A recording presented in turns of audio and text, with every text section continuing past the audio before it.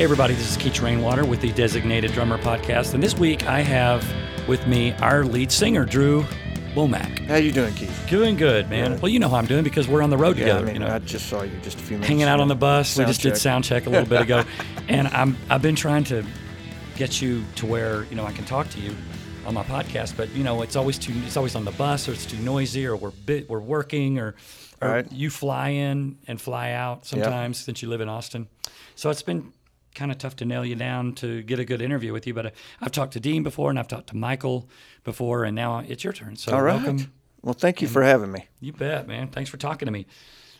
So I just want to talk first about, for those that don't know who you were before you were the singer for Lone Star, you were with a band called Sons of the Desert. That's right. We started in '89, and I actually wasn't the original lead singer.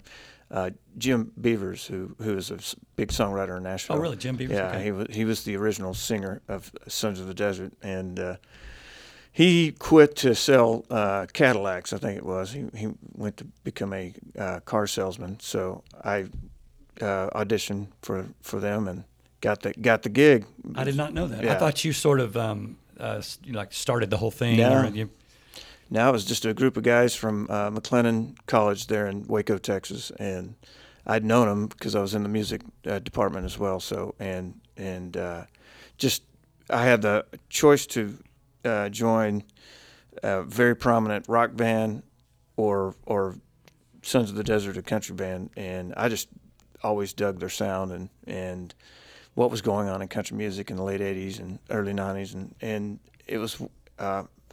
My wife, then girlfriend, she almost left me because I chose to sing. She wanted me to be in that rock band. So at what stage was Sons of the Desert at when you joined? When Jim Beavers left and you joined, did they have a deal? No. Were they just a bar band? No, yeah, they were just weekend warriors, just going out but all young guys. I mean, we were all, I'd say, early 20s. Yeah. So we were in school all week, and then we would hit the elk halls and all the little dance, the SPGSTs and the VFWs. Pretty much where people just want to sit and drink and they don't really care who's playing. Right. But a lot of dancing was involved.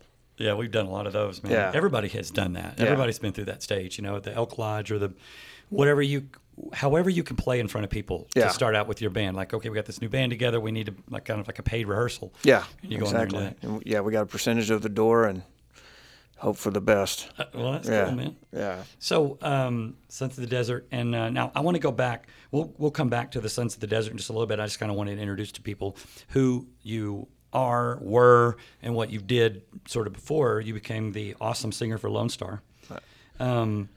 So starting out when you started out in school, let's say, when did you first pick up the guitar or sing, or what happened first? Was it guitar or vocals first? Guitar.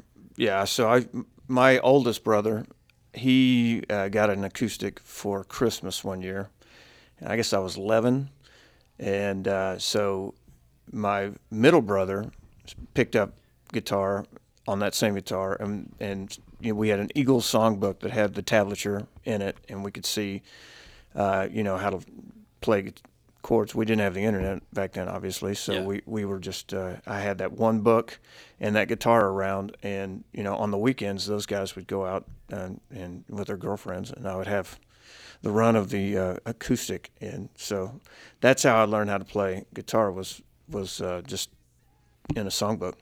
Really? And then. So I got to playing, and then I played one time at church camp. Our director, he brought his guitar, and I played, and the girls just dug it. So I knew that's what I wanted to do. Right. That's I think that's probably how we all kind of were inspired to first start playing. Yeah, and then how I got to be a singer, I sang background and all that stuff, and we put together a band when I was in ninth grade, and it was with my older brother, and one of our good friends growing up, and he was the singer. And we rehearsed for 3 days before our little 40-minute set, and he lost his voice. So I just jumped in and sang all the songs. And you knew all the lyrics and stuff. You have this amazing ability and like during every sound check, you just play, before we actually are ready to go and all that. You're usually the first one there, and you'll have your guitar on, and you'll just start singing some songs because you've been doing a solo thing for quite a while. Yeah. Where And I like to work up songs that I'm inspired by, for just to keep my chops up. Yeah. Mainly. And the more I learn songs that I necessarily wouldn't have written it that way, every time I learn a song like that, it opens up my songwriting world. It just makes it Your muscles. It expands. So it helps me be creative still. So you're saying that when you listen to a song somebody else wrote and recorded, and you're working it up or something, you think about, your brain goes to, I wouldn't have written that line, I would have wrote this line, and that kind of makes you want to write. Yeah, more about just the guitar pattern or the chord progression or just something about it, and lyrics too. I think, back in the late '80s, early '90s when we started, music was a lot more literal. These days, most of the hit songwriters right now are under the age of 25, and they're writing just what they're feeling at the moment, and it's pretty interesting. I didn't like it at first, but now I'm starting to get used to it and starting to loosen up my my songwriting brain. That I was taught to do it this one way, and it's been good. It's been a good exercise. Yeah, one thing I really notice about, so like singers of famous bands, like I don't want to pinpoint anybody, but like of the age of like Rolling Stones or whatever, the older, the senior class, you listen to some of their newer stuff, and it just doesn't ring the same as when they were 20. You know, the stuff that they write about, because, and like you said, they're 20 years old and they're living what they're writing, and their life is so different when you're 20 than when you're 50 or 60. Right. All right. For the Stones, 70. 70. Right. Yeah. Exactly.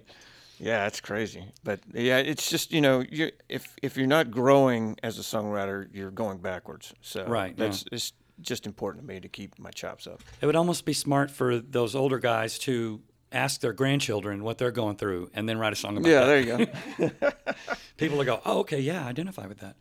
So so you started playing guitar and singing because you sort of were thrown into it. You sort of were just taken over. Now, one thing's fascinating, like I was mentioning earlier, like when you're up on stage during sound check or whatever, and you just start thumbing through these songs, you have a catalog in your brain of songs. Like every time we do sound check, it's a different song. It's a different set of lyrics. How do you remember all that stuff? That's just crazy. It's it goes into a different part of your brain. So is it visual? Do you see words or do you see phrases or something? No, it's all just in the back of my mind.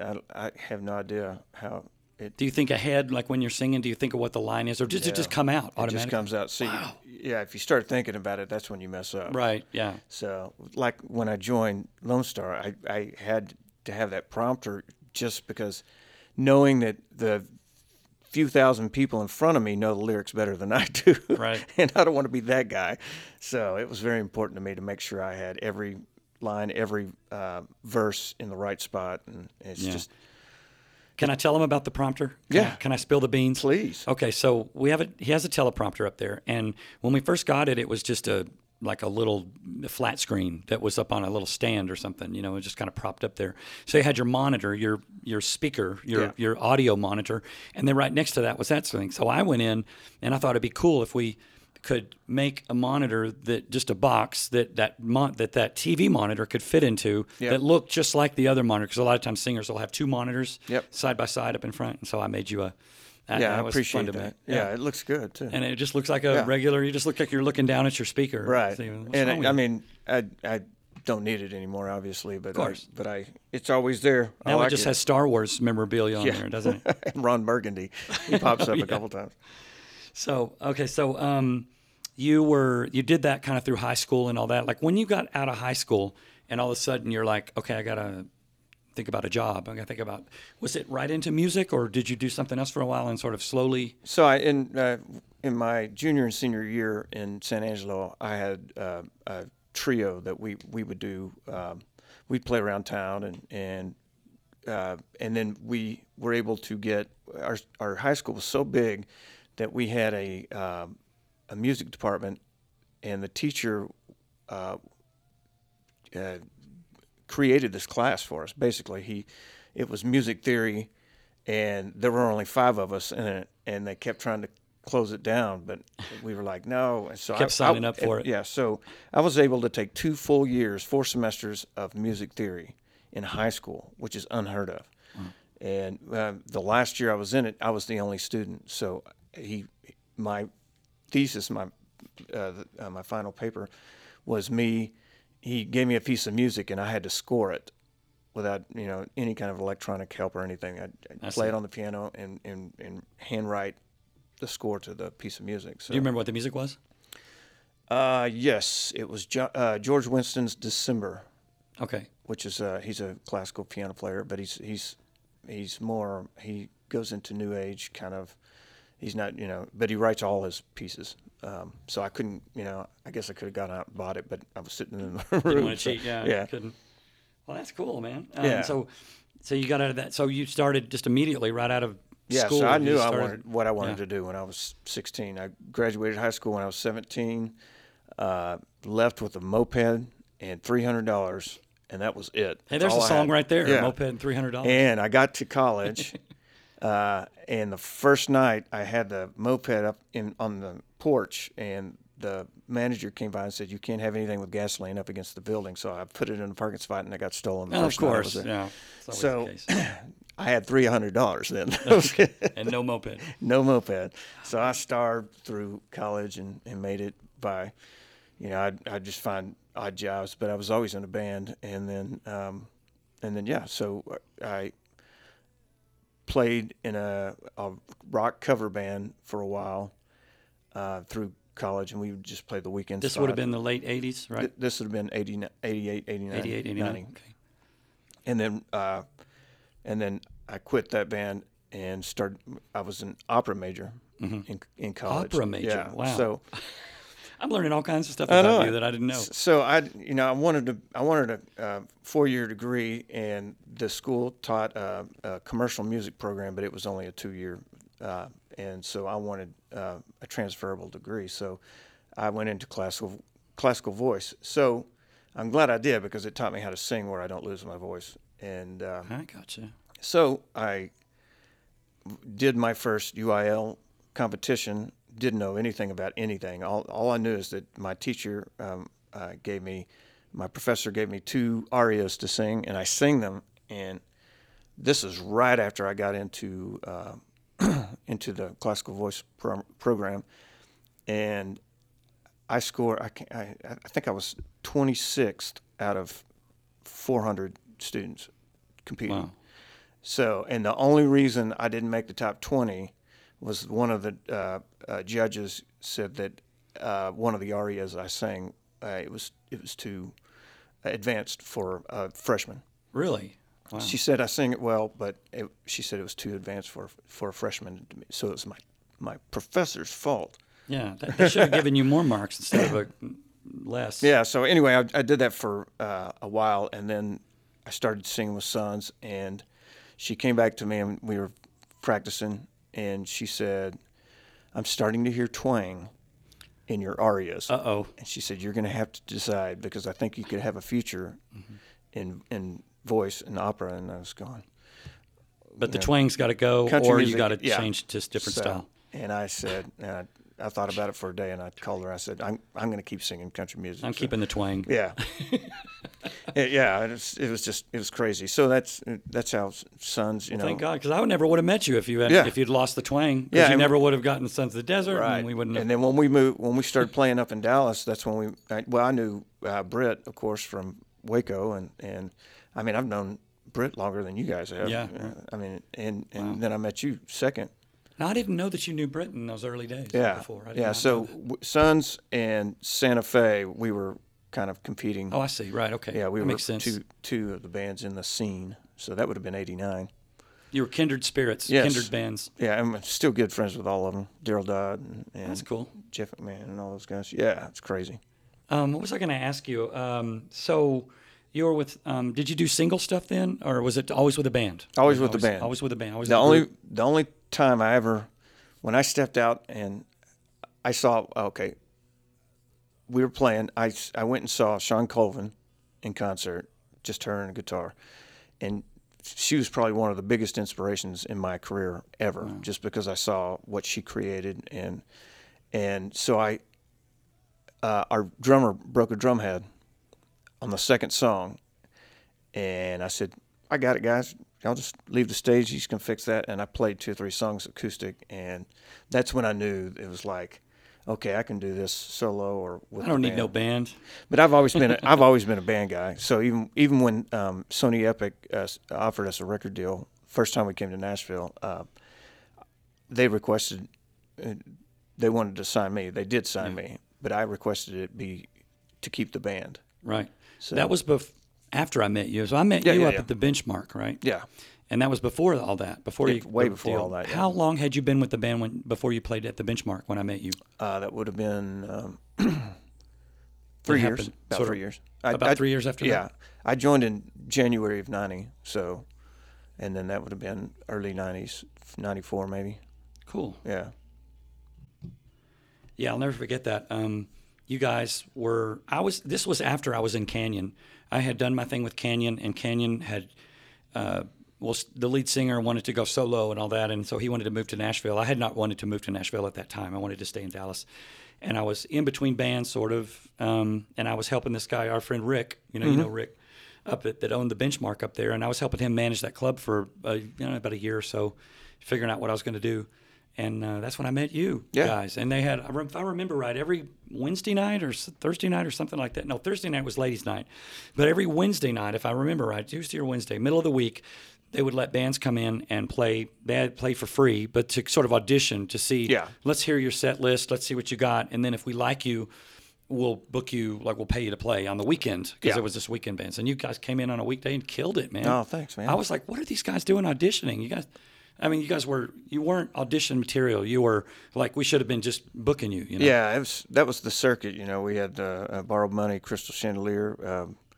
We just kind of followed a couple of acts that we knew, just how to get in with all of them. I mean, there was one, the Southern Junction, out there in Rockwall, and the way they did it was they had a battle of the bands. And if you won, you got to play there. I see, yeah. So I booked it, and I said, well, the grand prize was $1,000 and a trophy, and I still have that trophy. Last time I played Rockwall, I brought the trophy and set it right next to it. There you go. There's that thing right there. Yep. Okay, well, that's cool. Yeah, I remember playing Rockwall. That was cool. That was a big place, like a big steak place or something. Cook your own So I remember steak. they had the grill where they cooked the steaks right there. You could see it from the stage. You could see the flames going up in that place. Yeah, you always left smelling like cigarettes and steak. And steak.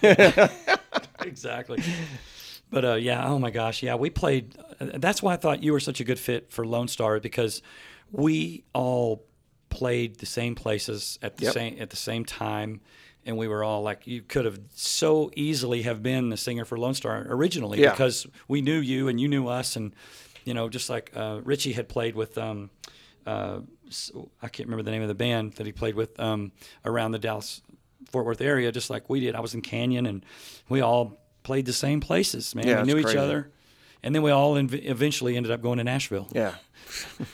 Which, it sucks you in, doesn't it? Yeah, it does. So when people say, "Oh, you guys, are you from Nashville or from Texas?" When I say, "No, we're from Texas," and it's really not that much of a coincidence that we're all from Texas and that we met or that we're in Nashville, because there was a group of about maybe 20 or 25 or more of us that were from the Dallas-Fort Worth and Oklahoma area, like Toby Keith was from Oklahoma, Garth, and all these people.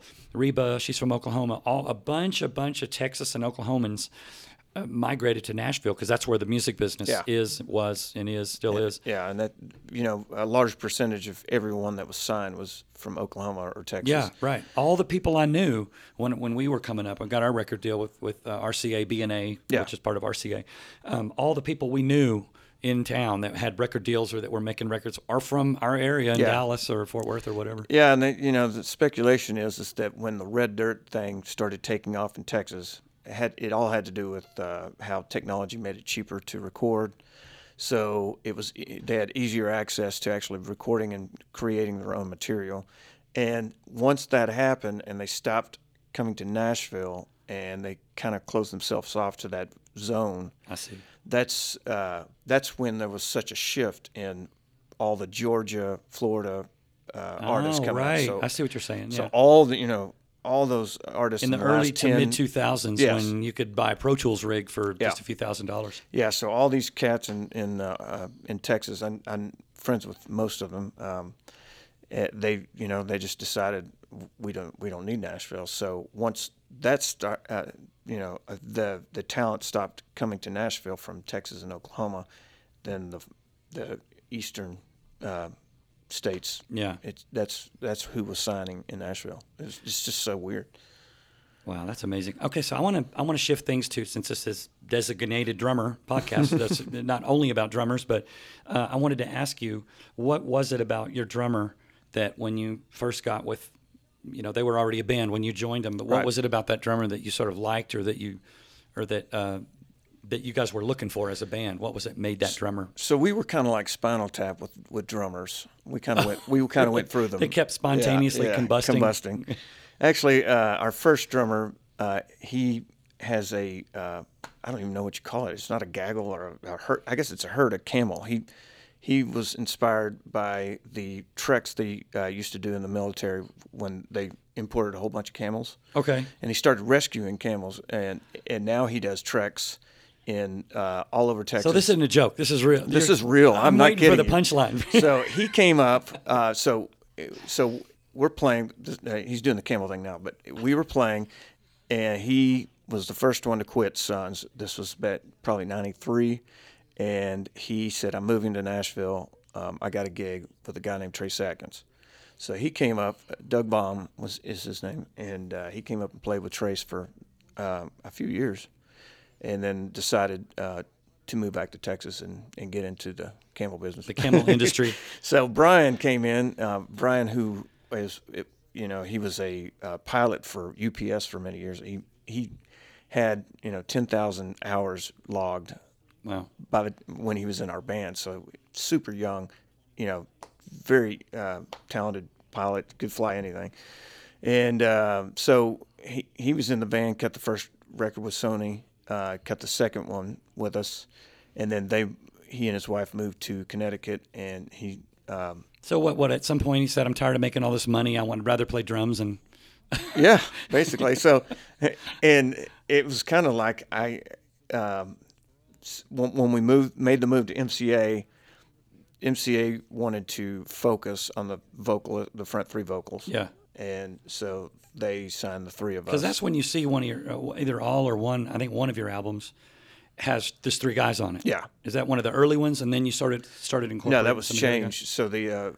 So we were 5-piece, and then we became a 6-piece, added a utility player, and then but when we changed labels, they wanted to focus on the front three guys. 6 was too many to put on. Yeah. And at that point, Brian moved to Connecticut and got a gig with JetBlue, and he's been flying for JetBlue since then. And now he's moved. He's living back in Nashville and doing quite well. He owns like 20 rent houses, and Wow, he's that's just cool. killing it. I'll tell you another pilot story. Sawyer Brown's guitar player from years ago, Duncan Cameron, who was a session guy. He played on the first Canyon album. wow. He was a guitar player on the first Canyon record. Yeah. And that's when I met him.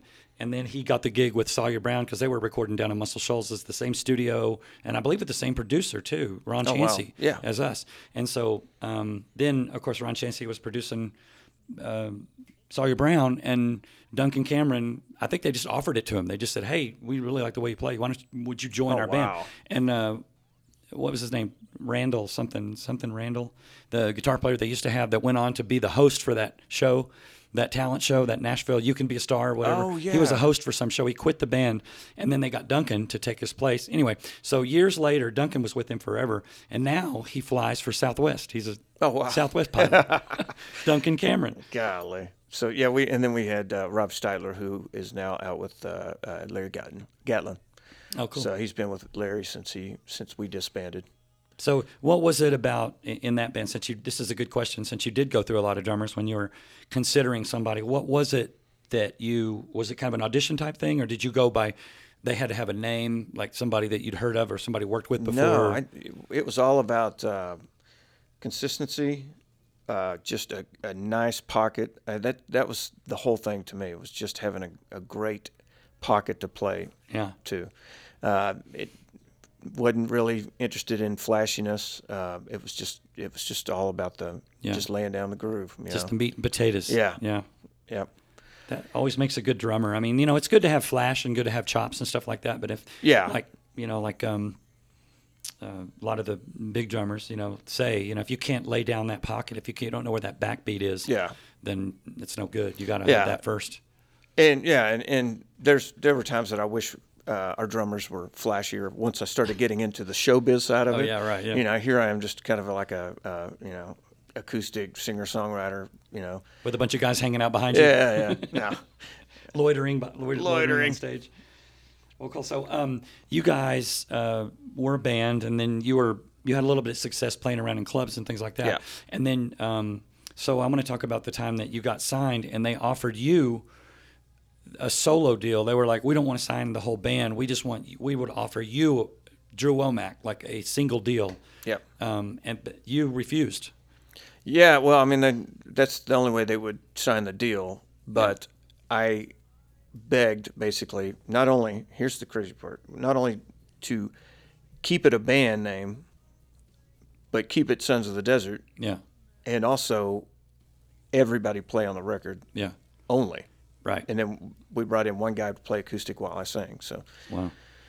But that's a tall order back then. I mean, because for a label to just go along with that, usually it's not that way at all, especially for somebody new.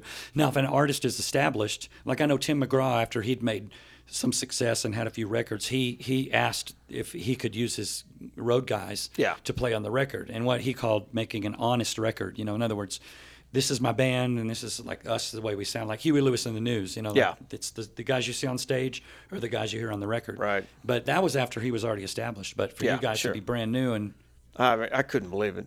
It was just sheer stupidity for me to think that I could accomplish that. But it worked out, and then we had a couple of hits, and then had a falling out with Sony, and then moved over to MCA, and then cut a record with Tony Brown, and after, it was just another.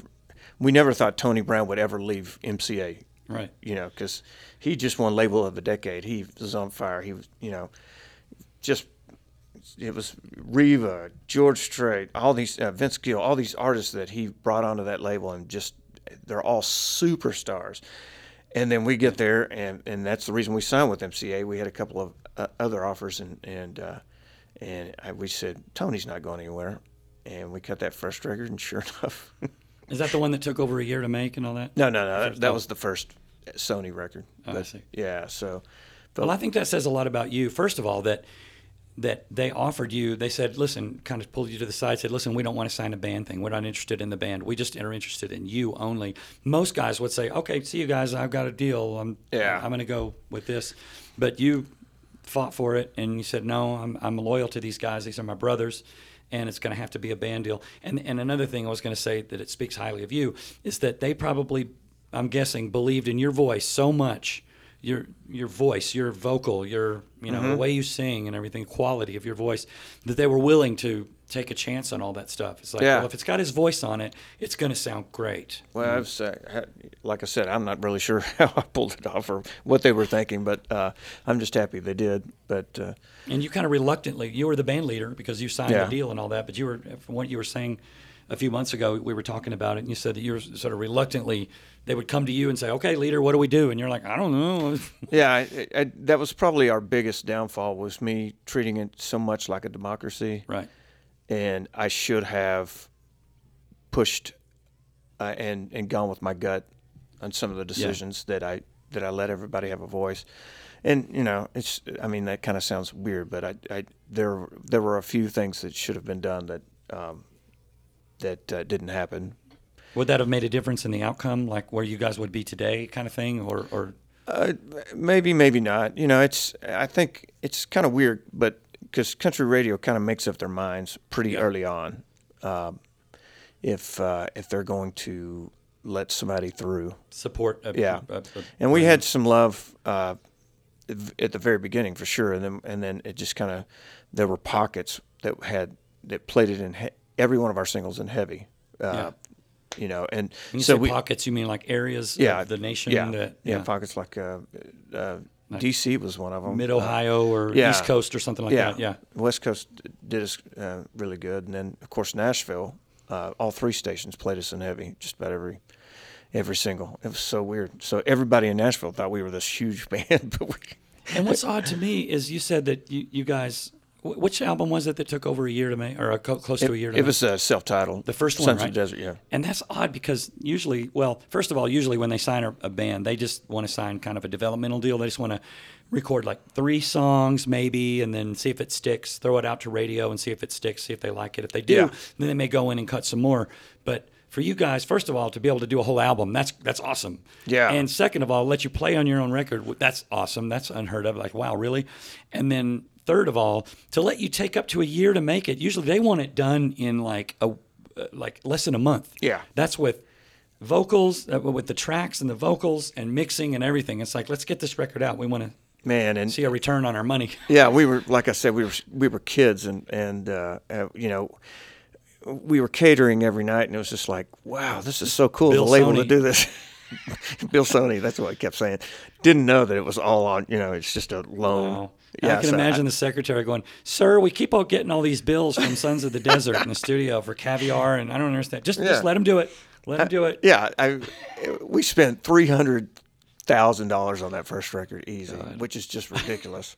You know, and it didn't have to happen. They just kept trying to polish it to make it sound like studio players, and it's like, dude, every time they would come at me with that, I would always go, Kentucky Headhunters, period. Right. What about them? They cut their own music. Right. It was rough around the edges. It was cool. Yeah. You know, it's not rocket science. Yeah, right. We're just playing music here. Yeah. You know, let us I think have that a labels sound. do tend to over analyze things and you know, because, and especially when there's a slump in sales, then they start questioning. They start saying, well, is it too progressive? Is it the lyrics? Is it the mix wrong? Or are we, you know, they want to solve the problem. Yeah. And you know. Well, with technology and where it's gone, so like that you could have a studio at your house and cut drums for anybody in the world.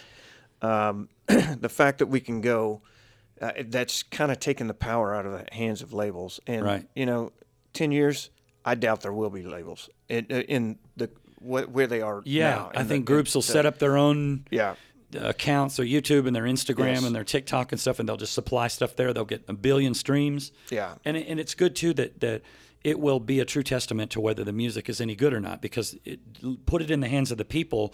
They will, the kids, the people, they have the keys. Yeah. They have the keys right now. They're the ones that are going to say, we like this music. This is what we want to hear. And that's where we're at now. So they're trying to figure out their business platform. These labels are just trying to figure out why and how they matter. Yeah. And, you know, some folks will take a check for whatever, you know, in advance. And that's how they're getting these artists still. Because anymore, the old model of like being plugged into radio and all that stuff. And yeah. So. Wow. So, okay. So Sons of the Desert, you guys, I wanted to talk about how you got the thing with Leanne Womack, like how that whole opportunity, because I know that those of you who may not know, Drew Womack and Sons of the Desert, they got to sing background vocals for Leanne Womack's hit, I Hope You Dance. And you sing that every night in the show, which is really cool because I get to leave the stage and go take a break, which I've never done in my whole career. Got to leave the stage. Usually I'm doing a solo or something and everybody else leaves the stage. Right. But anyway, so you do that as a kind of an homage to let people know that we were on this part of this huge hit. It was just a magical. Oh, and no relation too. No relation. Well, I mean, we could be distant cousins. She's from East Texas, a little town called Jacksonville. And I have a lot of Womack side of my family in Tyler. But so we launched at the same exact time. So Leanne's first record and our first record came out at the same time, and her bio spoke about her ex-husband was in the business. He's a singer-songwriter, and he's, you know, coming out with a record at the same time, and who's Jason Sellers. And, you know, but everybody thought I was her ex-husband because Oh, I see, they were 'cause, reading. yeah. And it's like, okay, yeah. So anyway, for the first 10 or 12 interviews with radio stations, they're just reading our bio. That's all, they don't know anything about us. And they're, oh, wow, it looks like you had an old RV, blah, blah, blah. Oh, yeah. And then they'd go, well, tell me what it was like to be married to Leanne Womack.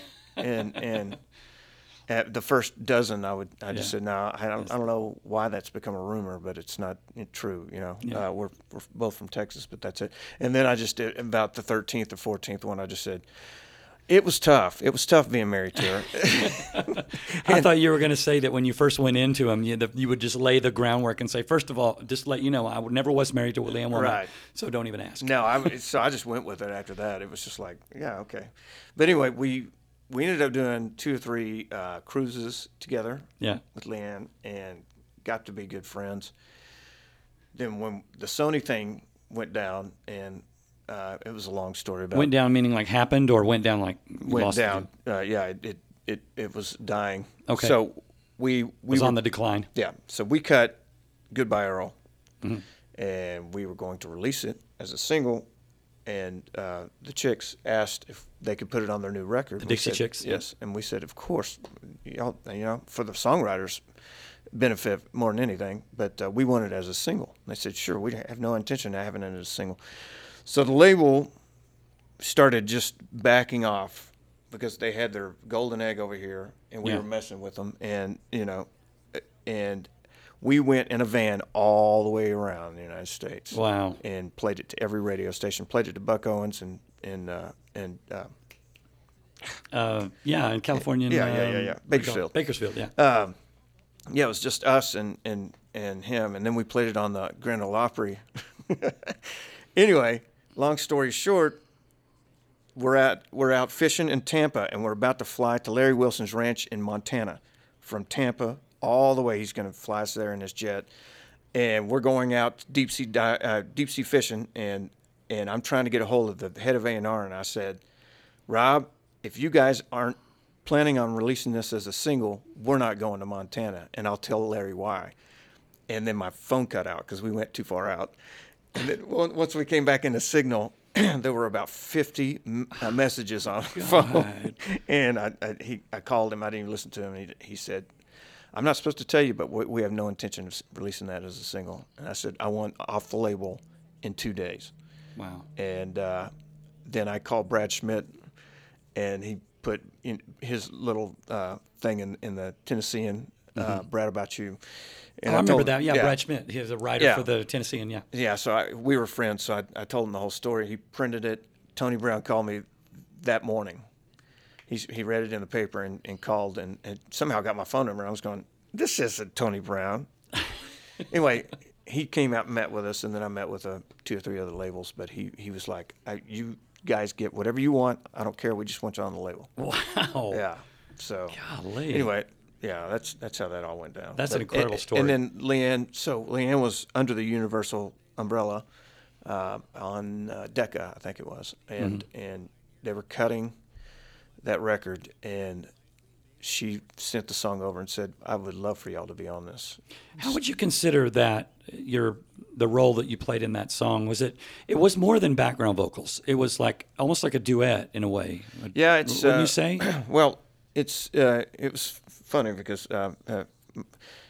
Pink brought it up and put it best when I know this is weird segue, but my wife and I were listening to Pink being interviewed, and she's sitting there talking. She's talking about her new record, and we were just sitting watching. And then she said, "Yeah, that Leanne Womack song, I Hope You Dance." When that vocal comes in at the end, the chant at the end makes that song. It just brings it Yeah. past the finish line. And the fact that it's guys singing, Yeah. it's a girl lead singer, but there's guys Yeah. singing in harmony, sort of. Yeah. Yeah. So, and our jaws dropped. It was just like, oh my God, Pink just talked about me. Anyway. Yeah. So it was more of an event kind of thing than just background vocals. Yeah. Because most. Yeah. So I remember thinking when it happened, I was thinking of why are they singing background vocals on someone else's record. You know, I know that they just wanted that sound, you know, that vocal sound and all that. Yeah. But I feel like having the Bee Gees on some pop songs that I've heard. You know, like yeah, some exactly. Pops The would Bee use Gees the Bee did that a Gees lot. to sing their little background vocals. But this was more than that. This was you were Yeah. singing kind of lead. Yeah. It was a counter melody, wasn't it? Yeah. Exactly.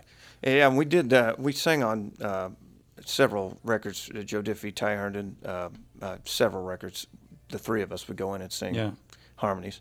I wonder if the reason they wanted that was, you know, when you hear "I Hope You Dance," she holds that note for a long time. I hope you dance. Yeah. And it rings long, and then you need something underneath it to Yeah. kind of like something. It just sounds empty under there. What Yeah. if we got someone to sing? Yeah. Did you have anything of writing that, or was that No. someone else wrote the lyrics? Tia Sillers. I knew it when I heard it the first time. I said, I guarantee that's Tia Sillers on that co-wrote that song. And sure it enough, was? It sure was. Wow. It's just she's got such a unique style. But yeah, so we did that, and then we ended up winning vocal collaboration, song of the year, and then it won a Grammy. And Wow. so yeah, I have a shelf. I remember seeing you guys on the Tonight. Was it Jay Leno?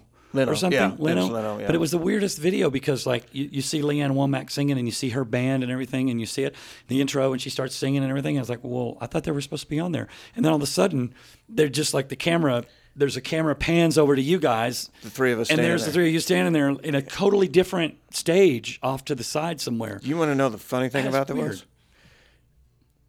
The guitar player and the acoustic player for Leanne Yeah. were two of the other founding members of Sons of the Desert. Is that right? Yeah, so Like a reunion. Jim Beavers was Okay. played acoustic for Oh, her okay. for several years. Oh, that's cool. And Troy Von Hafen played electric for her. That coincidence was That's just weird. way beyond any, because anytime we do a show with her, there were so many members of Sons of the Desert in the room. Wow. Yeah, it was just so I remember crazy. making a joke to one of my friends about that recording of that TV show, and the way the camera just like very quickly shot over to you guys. That someone's eating a sandwich and looks up and like, oh, right now? it's time? Are we on? Okay, Are we yeah. on? But Waiting for a blue light to come on or wait, something. oh, it's now, right Yeah. now. You want us to sing? But anyway, so now with Sons of the Desert, with the early success with the first record deal and all that. Second, did you were you like a writer, a primary writer, or wrote some to all those songs, or I were wrote they most outside songs? I wrote most of our You wrote most of the songs stuff, on yeah. the 4 records we cut. Like Change and Well, I didn't write that one, but I had 7 of the 11 on that record. yeah. And now, did you just take Sony songs? Were they Sony? Because I remember No, we take whatever. Sony we was found. big about having their own writers and Yeah. trying to No, make sure that they have Sony songs on an album. Yeah, no, we didn't do that. I mean, we were pitched a lot from Yeah. Sony, but we went outside and I just dug into my favorite writers and cool. asked them personally.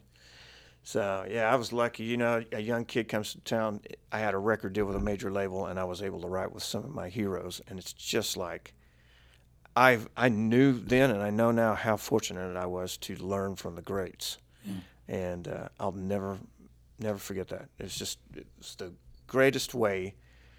It's like Wow. literally the first day we were in Nashville, we were Yeah. offered the record deal. I'd Wow. never stepped foot in Nashville before in my Like I life. said, that says a lot about your vocal ability and your presence. And you know what? It has a lot to do with luck, brother. I know Luck, that. yeah. Yeah, I mean, it's so crazy. It does take a lot of luck. I mean, Yeah. it really does. We're at the right place at the right time. They were looking for a band. Yeah. There we were. There we yeah. were, and they were signing everybody out of that circuit. Yeah. You guys, Toby Keith, Jim Collins had a deal. Yeah. Another Texan. Ty right? Herndon, All all these Texans. guys. Yeah, they were all in that Texas circuit. Yeah. So that's how it happened. So you guys went on. Now, what happened with the band is moving along, and you had this huge peak with Leanne Rimes, and Leanne Womack. I Right. said Leanne Rimes. And then when did things start to kind of where you weren't working that much, or where it started to disband or whatever? After Tony Brown left MCA and the new guy came in, we had just released Change, and we had already started cutting the next record, and they just started.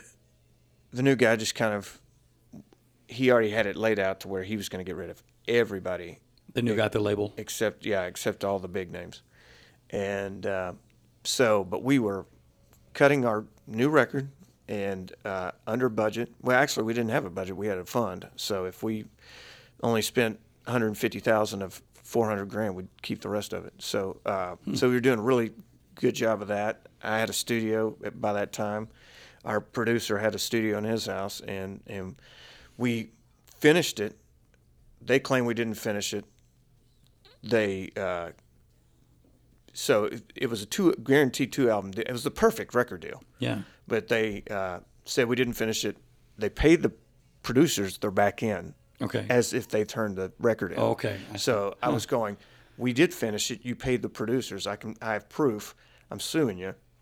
So our manager at the time, the label didn't know we changed managers, and he was playing golf with Luke Lewis, who was the head of MCA at the time, and they were talking, and he that's when he mentioned that he was going to get rid of everybody. And while he was teeing off, he called our point person and said, "Get the boys to lawyer up." Oh no! So yeah, we mediated all the stuff, and they said we didn't have any hits on the record, so we had to release all the songs. Basically, let other people cut them. Release them, meaning like let go of them. Let go of them. Yeah. Even though we had cut them, they're in the can, they're ready to go. And by the time we settled with the mediator, there were 4 songs that were number ones that other people cut that were on our record. Raining on Sunday. That you wrote? No. Oh, no. Okay. These were just outside cuts that we had to, Rain on Sunday, Red Right Top, God Bless the Broken Road, and oh gosh, I always forget the 4th one. Anyway, it was just so that was a hard time. But we had proof that not only did we finish the record, you paid the back end to the producers. We also had hits on the record. So it was kind of like them just looking for an excuse to let you guys go. Because it was a perfect record deal. Mm-hmm. You know, not a 10-album deal. It was a 2-album deal. So with the option to pick up more records. But and that must have been a strange feeling for you because there was all this love before, and all of a sudden now they're saying we don't, it's not happening. So at that point I said I'm out of here because they basically took it federal to which they could drag it out for years, and so I had to find work, So I moved back to Texas at that point with a. But you couldn't keep touring or whatever as a band. 1 year old. No, the agency, our booking agency, and MCA were in cahoots with each other. Okay. So all our dates started disappearing because we were showing that this is there what was a conflict of interest there, and you had to pay us this much because these are and it was like the less money we were making and dates were just going away. It was like, what happened? It's like they were working together because that's how Nashville is. I remember talking to Scott Saunders right about then. I think it was right around that, after that maybe. And I asked him how it was going, and he said, we're doing this kind of big band thing. Him and his wife or something, we're doing a big band thing. And I'm like, not with Sons of the Desert?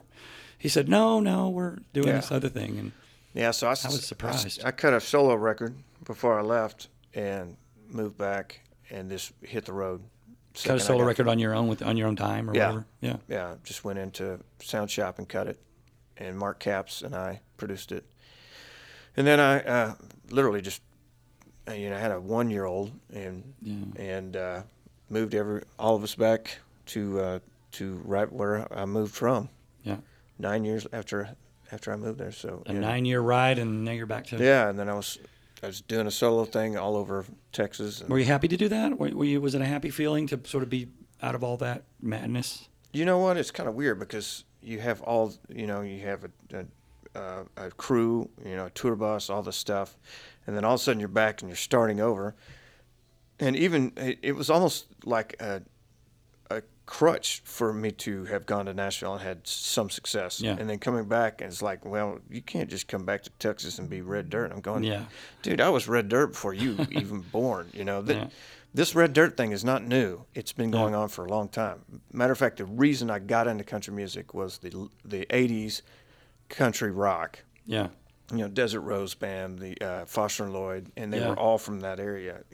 It's just Kevin Welch. That was the first. I mean, well, you have Willie and Waylon, that group.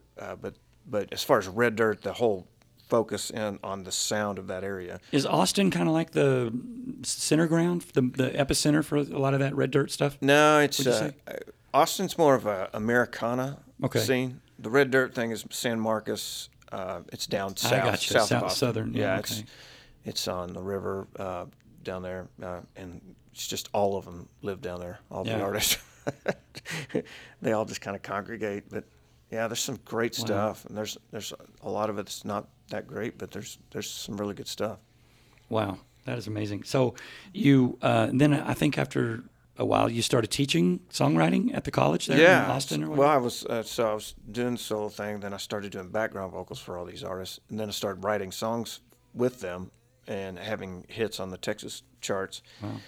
And one of them was Kenny Chesney. Well, that was way before. Oh, well, that was way before? Yeah, this is the Texas charts. It'd be like Aaron Watson and Pat Green and Corey Morrow and those guys. But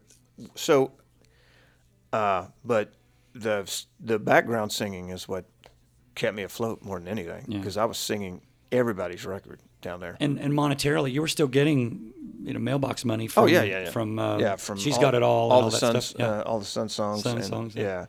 And then I had a few other cuts that did all right. So. And it must have been nice you have a 1-year-old and to be able to spend a little bit more time with your. Oh yeah, so that was it. That was the coolest thing. I never missed the other way. You would have been on the road. Yeah, you would have missed. I never missed a T-ball game, or I never great. missed anything. Never a birthday. Nothing. I was there 18 years. He's a 20-year-old college student now, and then that's where we come to the whole idea. Do you still go to his T-ball games? Yeah, no. I don't know how he ever. He was not an athlete, still is not. But the funny thing is that that was my main goal, is that everybody in the band knew that once we had kids, that I would find a reason to come off the road. Right. Yeah. Period. You didn't need a reason. It was all happening anyway. Yeah. But I knew I was going to move back, and I wanted to raise him around his family, his grandparents, his great grandparents, and so we get back to Texas and do the thing. I'm working. I've got this little niche in Texas. I'm still setting up my own equipment. It's crazy. We have a freeze down in Austin that wipes out everything. It's 2-week freeze. It's the worst in Austin weather, wow. And it was right after COVID, so it was like just a bam, bam, bam. Just everything knocking us down, and it was all just crap. And then so my wife and I just get out on the water, and we're just making sure our little boat still worked, because and I'm trying to catch fish, and we're all just the whole world just seems like it's just falling apart because of how COVID went through, and then the heat, and then the freeze that just anyway. So I'm out there, I'm not catching fish, I'm pissed off. I sit back and I look at Instagram, and I do not do social media that much at all. But I look at Instagram and I see that Michael Britt just posted something. I haven't talked to Michael Britt in 10 years. And I bought a Kemper amp years ago, and I've never done anything other than put it on AC30 and reverb. And that's it. Right. This box that does everything. And for those that don't know, Michael Britt is like Mr. Kemper. He has taken the Kemper, which is a guitar amp modeler. It basically makes the sound of an amp. It copies the sound of an amp where you can just plug your guitar into it, and it sounds like any amp. So Michael Britt, he profiles all these amps and sells these packs that you can load up into your Kemper digitally, and then you can sound like Michael Britt or whoever. He's the guru. He's the best at it. Anyway, I asked him a question about the Kemper amp. I said, man, I need help with this thing. Can you help me out? And he said, yeah, I'm about to go into a meeting. We're going to talk about the new tour coming up and coming out of COVID, and we got everything. I said, man, that's awesome. And then then we signed off, and I said, hey, is it the original lineup again? He said, yeah. And then he goes into 5 the seconds meeting. later, nope. He goes into the meeting. He comes back out of the meeting, and we're still on the boat. And he goes, do you have ESP? And I said, is that a setting on the amplifier?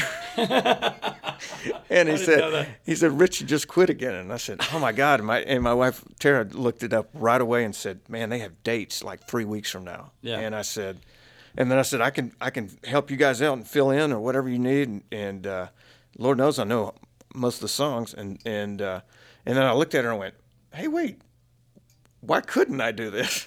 Max is in college. I can do this, Yeah. I have no obligations to any labels. I am my own artist, so I can schedule or cancel, contractually only had one thing that conflicted where I had to pay them back a balance. Oh, I remember that. A deposit.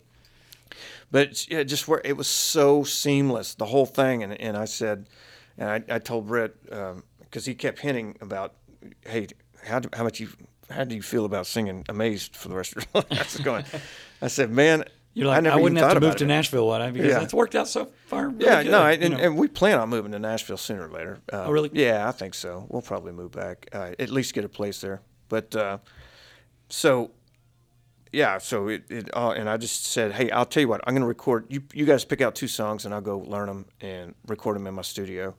And my wife was in there in my studio having happy hour with her girls on Zoom. Okay.